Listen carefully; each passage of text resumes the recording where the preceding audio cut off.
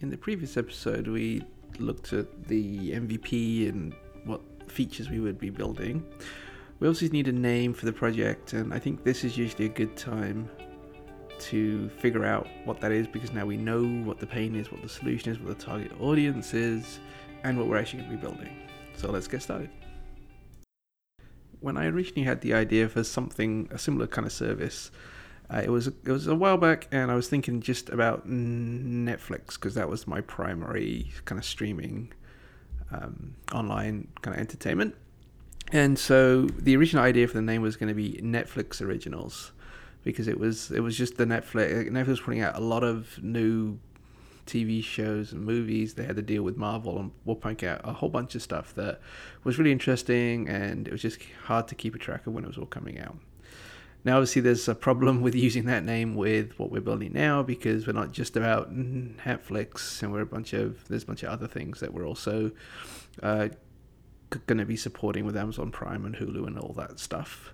But also, the use of the word Netflix in the name may cause problems, because I'm assuming Netflix has a trademark, and I'd probably get a cease and desist letter pretty fast. So probably not worthwhile sticking with that, given the change in scope and the possible legal issues that might arise from that name.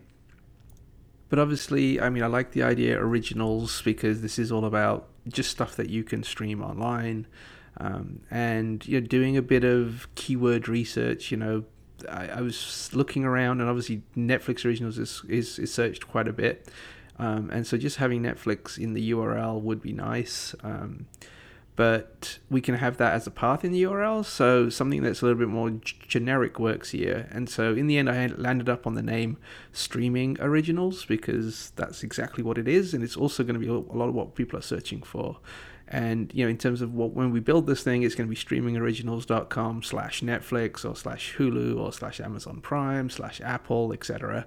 And so from an SEO perspective, I think that's going to work really well, because we're going to be putting all those keywords both into the page, obviously, and then into the URL as well.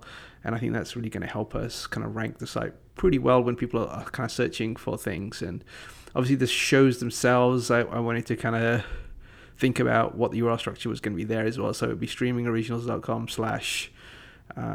Apple / The Morning Show. I think that's an Apple show. And then Disney, for example, would be, streamingoriginals.com / Disney / Mandalorian. And so from a keyword perspective and an SEO ranking perspective, I think that might really help us out a lot. So that was kind of how I landed on the name, just kind of extending from what the original idea was and kind of expanding it out to other services, and also thinking about what's going to work well from a keyword perspective. But also, I kind of like Streaming Originals, because it is something that's not used out there already, and it's something that we should be able to rank for pretty easily. Now that we've got the name locked down, we're going to move into design and development. And so in the next episode, we'll talk about all that kind of stuff, and hope to see you then.